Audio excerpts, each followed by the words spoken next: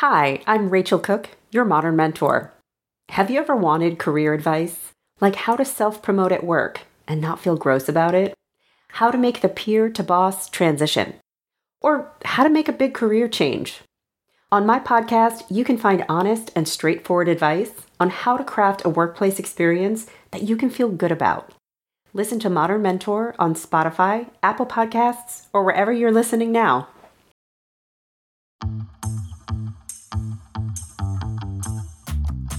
Hey everybody, welcome back to our new mini-series all about the Ready's Future of HR. I am back with my co-host Sam Sperlin. We are going to jam on lots of fun buy-in related topics today. How you doing, Sam? Hey Rodney, I'm doing so well now that I'm sitting here talking to you. Yay! The day is taking a decided upward trajectory. Also, listeners, it took fully a minute and a half to hit record because I was laughing so hard at something Sam said that I couldn't compose myself. So that's the kind of mood we're in today. But we're going to also talk about something very serious today, which is how to get buy-in from all of the people who need to buy into making big, important changes within the HR function. So hang in for that. But before we do it, let's do a check-in. Let's check in with this question. Rodney, what is your most embarrassing injury? Also, I'm happy to go first because I did legitimately spring this on you. And usually when I'm working with clients and I give them a kind of a tricky check-in, I'll go first so they have a chance to think. Would you like me to do that? Yeah, that would be great. Thank you. Okay, cool. I have two very quick ones. When I was a small child, I was running through a sprinkler and I slipped and I fell and I broke my collarbone. And so, first broken bone, sprinkler related. And then many years later, driving to hockey practice in high school, I yawned real big and my back spasmed and I couldn't practice. I feel like the joy of getting older is just being like, I threw my back out and people are like, how? And you're like, I picked up a hairdryer. And Yeah. it's just like, that's how backs work now. I was 18 in that little story, so not great. That's way worse. I don't have something really awesome that comes to mind, but I do remember when I was like probably 16, I was doing something really stupid while I was driving. I don't even really remember, but I think what happened was for no reason, because teenage moron. Yeah, you don't need nonsense, a reason to be an idiot. I reached my hand through the steering wheel of my car to like futz with the radio. Yeah. And then I had to turn and I was almost missed my turn. And I snapped the directional lever off and hurt my wrist at the same time. And it was just one of those like my brain was trying to do too many things and was like not fully formed and just got tied up. And I came home and I had a huge bruise on my wrist and my car was broken. My mom was like, what is wrong with you? What were you doing? And I'm like, I don't know. I was like reaching through and she's like, why would you be reaching through the steering wheel? And I truly think that I was like, I don't know. I thought it looked cool. And that was my answer. It's a great answer. It's a personal injury and also a car injury that you caused. Poor car. I'm sure there are others. I probably just block them out.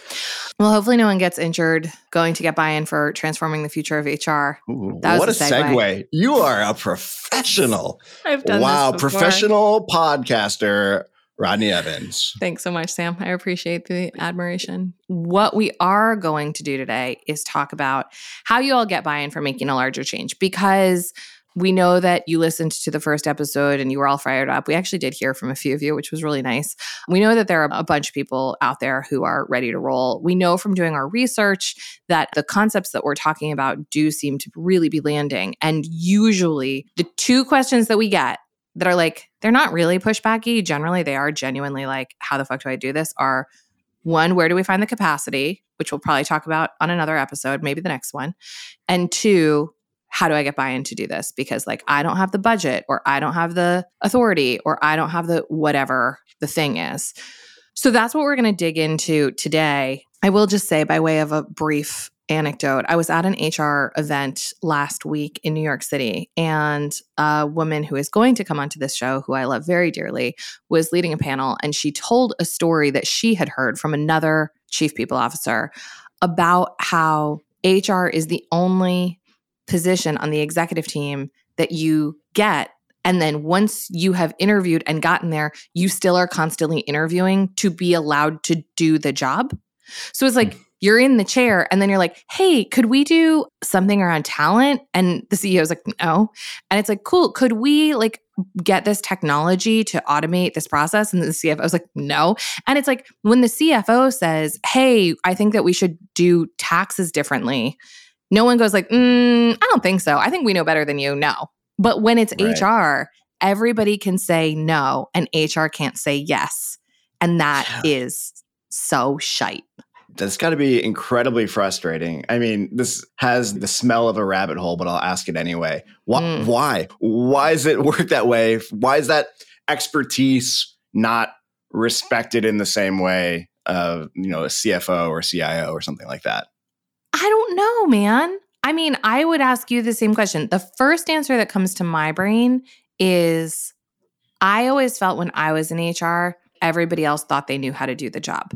They were like, I've managed people. So like, this isn't real subject matter expertise because like I'm also a leader. And so I also know about these things because I've had to do them with my team, which to a certain extent is true. It's like your average chief product officer knows more about HR than I know about developing product. Sure. But I don't know. There must be other reasons. What are they? I mean, that was the main thing that I was going to point to, I think. And the whole idea of like soft skills, definitely a misnomer for dealing with humans. But I think people would agree that often those skills get downplayed in importance, or the idea that we all know how to do this and there's not real expertise here. I'm a human, you're HR, like we're all humans here. How hard can it be, right? So hard. That, and I think too, because as we talked about last week, HR is most visible when things are going very poorly. I wonder if there's some kind of weird, I don't know, like if that ends up affecting how you perceive the role and the expertise required to do it. Yeah. I mean, I also think that in the pantheon of appetite for change, which is tricky no matter where you're working, I feel like HR runs into a little bit of the like eat your vegetables first problem, where like HR can be like, hey, I think that we should change how we work and do mission-based teaming so that we can get after some of these cross-functional priorities. And I feel like it's really easy for peers on the team to be like, we've got that lawsuit going on. Are you sure you're ready to like go do this like nice to have when we haven't figured out hybrid work yet? Like, should we be tackling the present issues that you haven't yet fully sorted out for us before we go do that? And it's such a slippery logic because it's like you can fill potholes forever until you retire and you'll never get any of the stuff done that might prevent the future potholes. Yeah, not only the present eat your vegetables, but we know that historically emergencies are just coming down the pike. So be ready. Keep that capacity ready to go. Don't get distracted by this shiny new thing because some shitstorm is inevitably going to land here soon. So be ready for it. Right. It's on its way. So I feel like making the case for transformation when you're HR to your peer group is like, you run into this a lot just in any transformation project because usually there is some buyer or sponsor who's all fired up and wants to get the executive team or whoever else gives a shit also excited so that we can go do our job. So when you are helping that sponsor to go and get more buy-in, what are some of the things that you arm them with before you send them into that room? Yeah, the main thing, and it really depends on the context and what the larger organizational tensions might be, but what we're really trying to arm them with is business outcomes that other people on the team are going to care about and how we can affect them. I love a lot of the fluffier aspects of transformation, and by fluffier, I just mean like experiencing work better. Like the experience of work is not soul crushing, awesome, hard to put a number on that. But there's interesting things you can do around, hey, if we meet in different ways, we can be more effective. We can do some modeling on like how much money we're saving with that. So I would be looking for, how do you tell that story in a credible and logical way that other folks who may not care about some of those more amorphous things could get on board and be like, yeah, actually, this is something that we should invest in if we're going to see these sorts of outcomes that you're talking about here. Yeah. I feel like it's also helpful in those moments to point to outcomes that we are unlikely to achieve with our current ways of working. I've definitely used fear tactics when I've been trying to get an executive team to do things where they'll have an outcome that they can articulate clearly. And they'll be like, yeah, we went after this last quarter, but we biffed it. And I'm like, oh, what's different now? And they're like, I mean, we're really focused on it now. And I'm like, cool. Do you want to do something different? Yeah. We're going to try harder and be madder.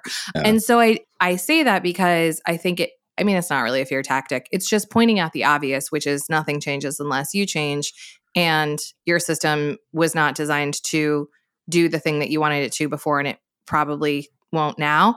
And so a lot of times I take that tact, and I also often really lean into the like, we all already know it's broken. Like, it's not going to be worse. Right. And a lot of times people are like, yeah, that's true. When people are like, I don't know about this approach to like creating strategy. I'm like, well, you hate how you do it now. It's the worst that could happen. You're probably not going to hate it more. Yeah. And I feel like it kind of loosens everybody up to be like, yeah, we could try something. We are deeply dissatisfied. Why are we protecting this thing that we all hate?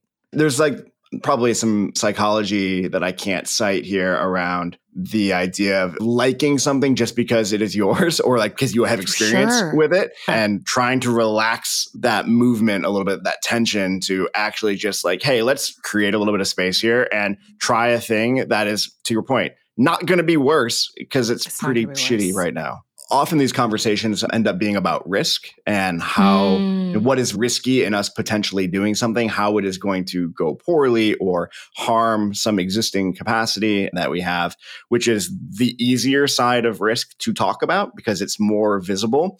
But there's this kind of invisible side of risk, which is what we are giving up by not being able to do something differently. So that huge invisible swath of everything we could do if we had more capability is really easy to ignore when you're doing these risk calculations because it is so invisible. So I will often try to have that conversation with leadership teams around, well, what are we leaving on the table here just because we can't do things differently? And it's not just the obvious stuff. Like, there's a whole world of possibility about how things could go or what you could do if you were more adaptive or all of the things that we care about. And if you don't want to just over-index on the visible risks we can see. Y'all, write to us and tell us what else you need in terms of selling your executive team. There's so many things to talk about here, and we really want you to feel well supported and going to have some of these conversations about how changing the system is the only way to get different outcomes. So let's assume that Sam and I were super helpful, or that you just have the kind of CEO who's like in the mindset of having a really great future of work organization and wants that for you and for themselves. Let's just assume that. Now you get to turn around and talk to your HR team about this. And you'd think that they'd all be really excited and fired up and ready to take the hill, but I bet you they will not be. Or not all of them, not to a person. Yeah. So Sam, you've done a lot of work with HR teams, especially recently. What do you think about that? Where my head goes immediately is that this is not even just like an HR team thing. This is like an anybody team thing where there is the possibility of doing things differently. And you've got the few folks who probably could be, employees at the ready. They're so progressive and like down to do whatever.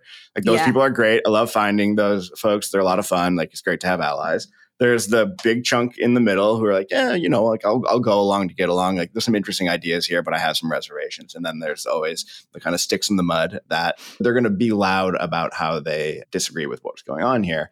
And I think where my mind goes first is to not get fixated on the naysayers right off of the bat.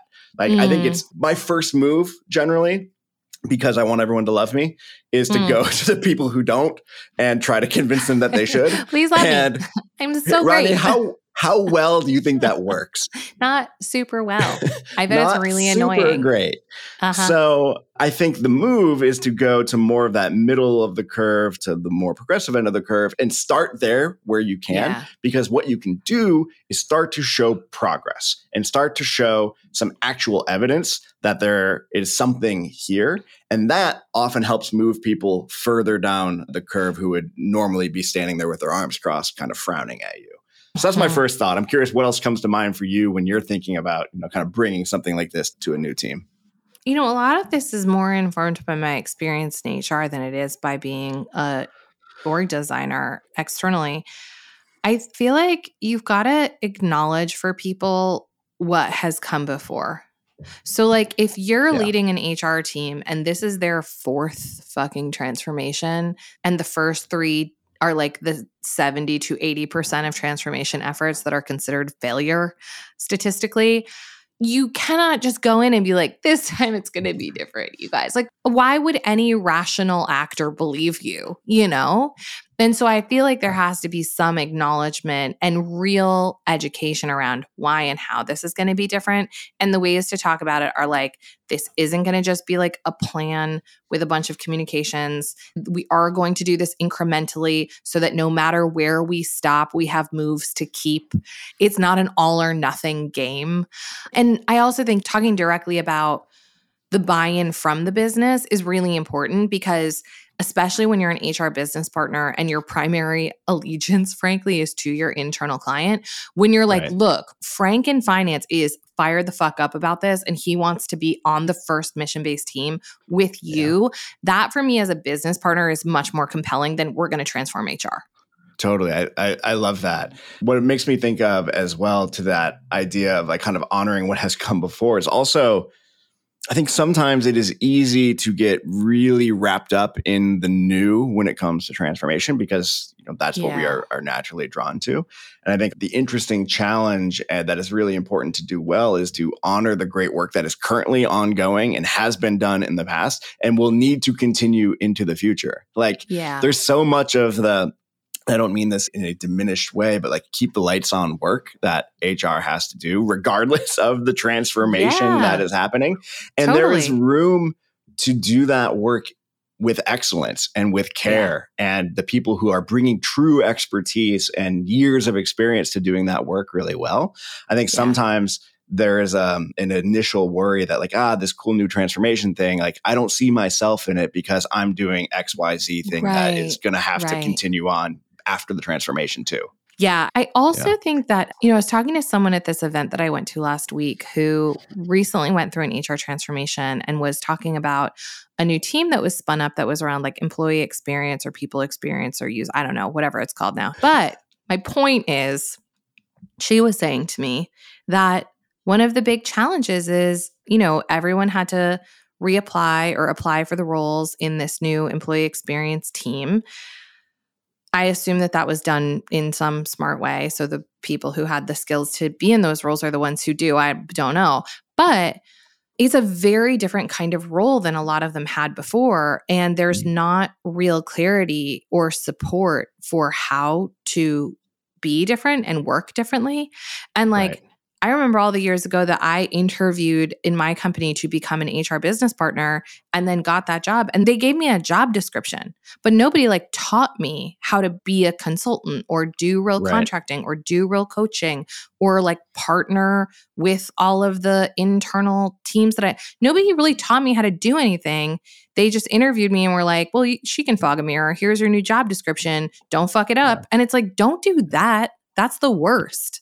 Yeah, for sure. And I think it's really easy to hand wave around it and be like, oh, people will figure it out. Or we selected for go-getters or entrepreneurial, whatever you want to say to like basically offload the responsibility of helping people step into new ways of working and new ways of being in the organization. Yeah, that's garbage. It's garbage. It's hot garbage. And so I think one of the sales to your own HR team is this idea that through doing this work differently within mission-based teams, and then, in the level 4 of the maturity model, really starting to dig into the platform teams, they are going to learn all or most of the skills that are most heavily researched as being future of work skills. So really learning data literacy and facilitation and contracting and workflow reengineering and like really having the lived experience of being trained to do these things in the context, not in a week-long executive ed program, but in the context with real coworkers. Like, I think that is compelling because that is theirs to keep. And you are doing the thing that all training should do, where people are learning new skills that they're both immediately able to apply while changing the environment so that it expects and supports those skills. So you're not putting people in a situation where you're like, go learn about influencing. And then I come back on Monday and I'm like, hey, Jeff, what I'd really like to see us do differently. And he's like, shut the fuck up and color. And it's like, cool. I'm so glad I went to that influencing conversation, you know?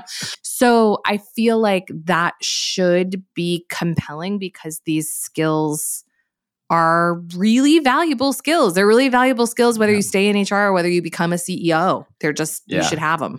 I was just going to say that I really respect when I've been in this situation a couple of times where we've had this conversation about like, okay, the skills that we're learning here, they are kind of organization agnostic. Like these are future proofing skills. Like they will be useful wherever your career takes you. And I always really appreciate when an organization kind of like has the guts to like understand that maybe not all of their employees will spend their entire careers in that organization and are okay like talking about the fact that you are learning things that you might be able to use in your future, even if you're not in that organization any longer. Totally.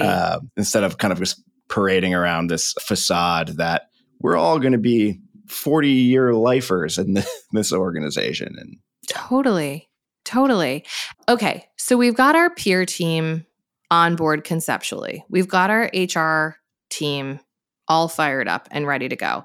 But usually, even when we are agreed in principle, there are two roles that get a little wily in partnership with transformation at some point. And those roles are finance leaders and CEOs. So let's talk really specifically about how to navigate getting them not on board once, but on board in a continual way so that they don't end up ruining or blocking or preventing this transformation from happening, because it's not going to happen in a month. You're going to need a little runway to get this done. So why don't you start with whoever you want to talk about? I think let's do finance first, because I think I've had the most recent kind of experience with this in some client stuff that I've been working on. And the main thing that my head goes to when you're thinking about whoever's holding that finance role, CFO or whatever, is how to help them, if they're not already in this mindset of conceptualizing HR not just as a cost center, but as a place where smart investment will allow growth to happen. I think a lot of time, and the most sophisticated CFOs, they're already thinking this way. Like they get that the stuff that HR is doing will allow for the growth that every organization wants. But it's easy to look over at HR and just see a bunch of things that could be streamlined, that could be made more efficient, that are a bunch of nice to haves when really we should just be focusing on the must haves, things like that. So there's a whole, that conversation alone could probably be an entire episode. But I'm curious if that has been your experience. And if so, like, how do you start to have that conversation to shift thinking about HR in that way? Yeah. I mean, two things come to mind. One is finance people usually want to hear about efficiency. And so I think starting to talk about the ways in which separating the decentralized from the centralized work creates opportunity for automation, creates efficiency, reallocates capacity in ways that are more clearly related to business value, I think is compelling. One of the lovely upsides is that we are going to have a different kind of culture. But I think what will be compelling to a lot of finance leaders because of what they're held accountable to is we're going to have a much better sense of where the resources are going in HR and what we're getting for them. So we're going to have much clearer ROI and we're going to have a lot more like fungible capacity that we can move around to do the right stuff. I think that is generally a compelling argument. The other thing that I think, to your point, like smart and thinking finance leaders, and there are a lot of them out there, are compelled by is like, if you think about the fact that in most companies now, like somewhere between 80 and 90% of the value of companies is intangibles. Like it's human capital and it's knowledge. Whereas like in the 70s, 90% of company's value was tangible assets. So if you think about that, it's like a CFO of a company that is making cars wouldn't be like, let's just let the factory floor become overrun with like rust and rats and hope for the best. And that's the kind of mindset that we need to be applying to the human beings in the system, because they're the cars now that we're making. They're the assets. Yeah. And so there are a lot of people, particularly at the Ready, who hate using the word resources for human beings. But I think in terms of how finance looks at this, you have to look at the way that you are protecting the assets of the company and what it costs you if you don't protect the assets of the company. And I heard someone talking really recently about the ways in which she makes case around her own value as an HR leader. And she will draw a direct line for her CEO to be like, you know, when he's praising the top saleswoman in the org, she'll be like, I designed the process that hired that person and the incentive package that kept that person and created the culture that she doesn't want to leave, even though she's getting 4 calls from recruiters a week. That's a lot of money. That is a lot of return on the investment in me. Multiply that across this organization. So I think it's helping the finance people sometimes look at what is being saved even over what is being spent, because a lot of times that is where HR is creating a ton of unseen value. Totally. I think that's really smart, and where my head goes. And I can't decide if it's depressing that a large part of the job is like telling the story of like what you are doing because nobody else can see it, or if that's just like kind of comes with the gig of being a senior leader in an organization in a discipline that is not necessarily incredibly visible, like being able to help people see. Because I don't think people are generally, your peers are not like going out of their way to not understand or not to give credit. It's just things that aren't visible are easy to ignore or not even notice. And that's a large part of it. The other thing is, in the most extreme bonus bingo level of this maturity model, look, there is a world in which HR can become a profit center. Like we have seen it, not often, but it is possible. We're not going to talk about that today. But if money is the main object, then talking about the way in which starting down this path can lead to HR as a revenue generating function, I think is really interesting. And you and I did a workshop together where we talked about this with an HR team. And I was a little hesitant to do so because I'm like, it's miles to go before you sleep, you know? They were like very lit. They were like, we can see our way to that. And they were really stoked about it. Totally. I saw them think about their role in a different way, maybe for the first time for a lot of them, realizing that there is a future, a plausible future where they are generating revenue for their organization through their HR activities. Okay, so what about the CEO? So finance is on board now because they understand that we need to think in terms of savings. I thought you said earlier that we're just assuming the CEO is on board and we're good to go. And is that not true anymore? It might be, but you know what sometimes happens, Sam? This has happened to me a lot. You know, you get 6 weeks into the transformation and you start to actually like change some stuff, and the CEO is like, whoa. I didn't mean this. What is happening here? Not my stuff, not things that affect me. You were just going to interview a bunch of people and give me a PowerPoint deck and send me an invoice. The fuck is this? So whether it's going in or it's a little ways in, you will have to have like continual buy-in and support from the CEO. And if you don't, they'll just screw it up for you. So what do you do? What do you do with the CEO? You've worked with a lot of CEOs. I have, and they're all so different from each other, actually, at least in my experience. I think the commonality, when I think back to our best projects, CEOs, we kept them very engaged in the sense that we were from the very beginning involving them and talking about the larger picture of what we were here to do. And they were really, truly contributing to that vision, as I think a CEO ought to do.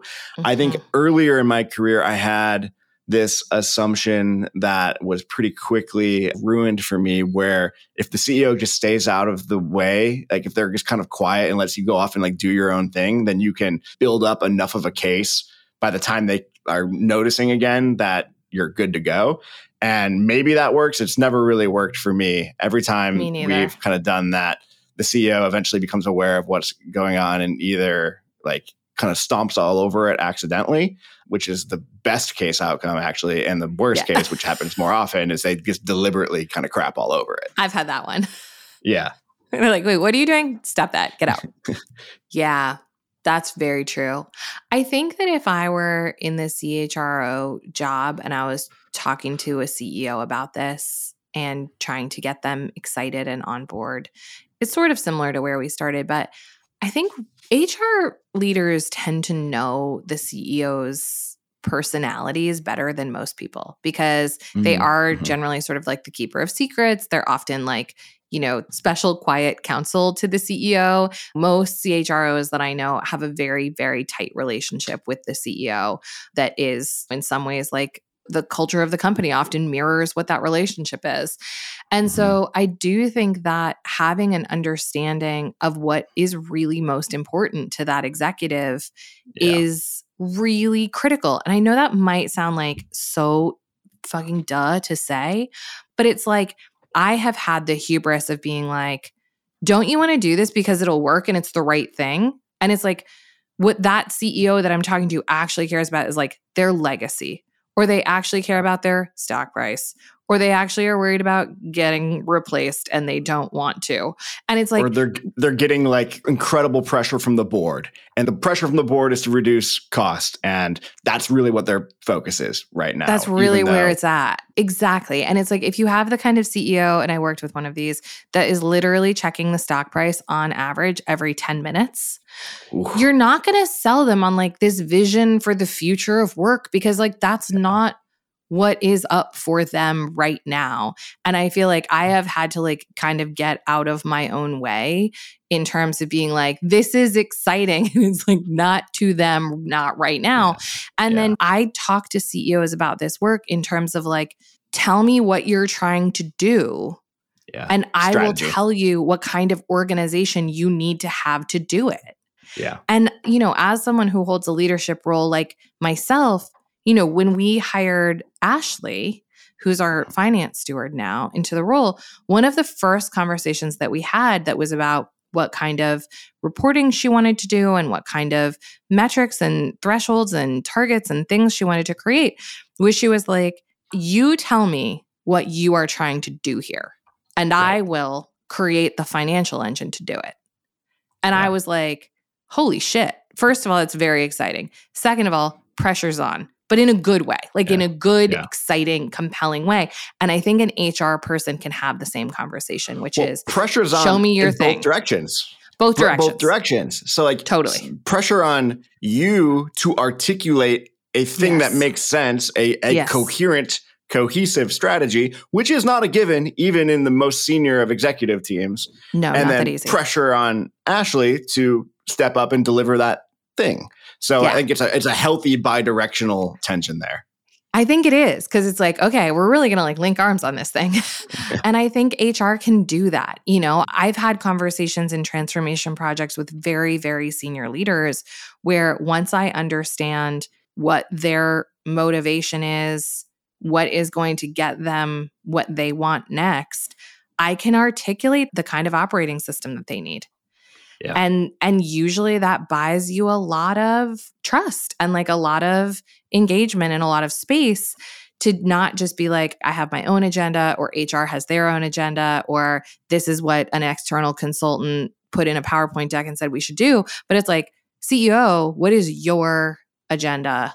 Let's go get that. And let me show you how this work connects to that. I think that's important.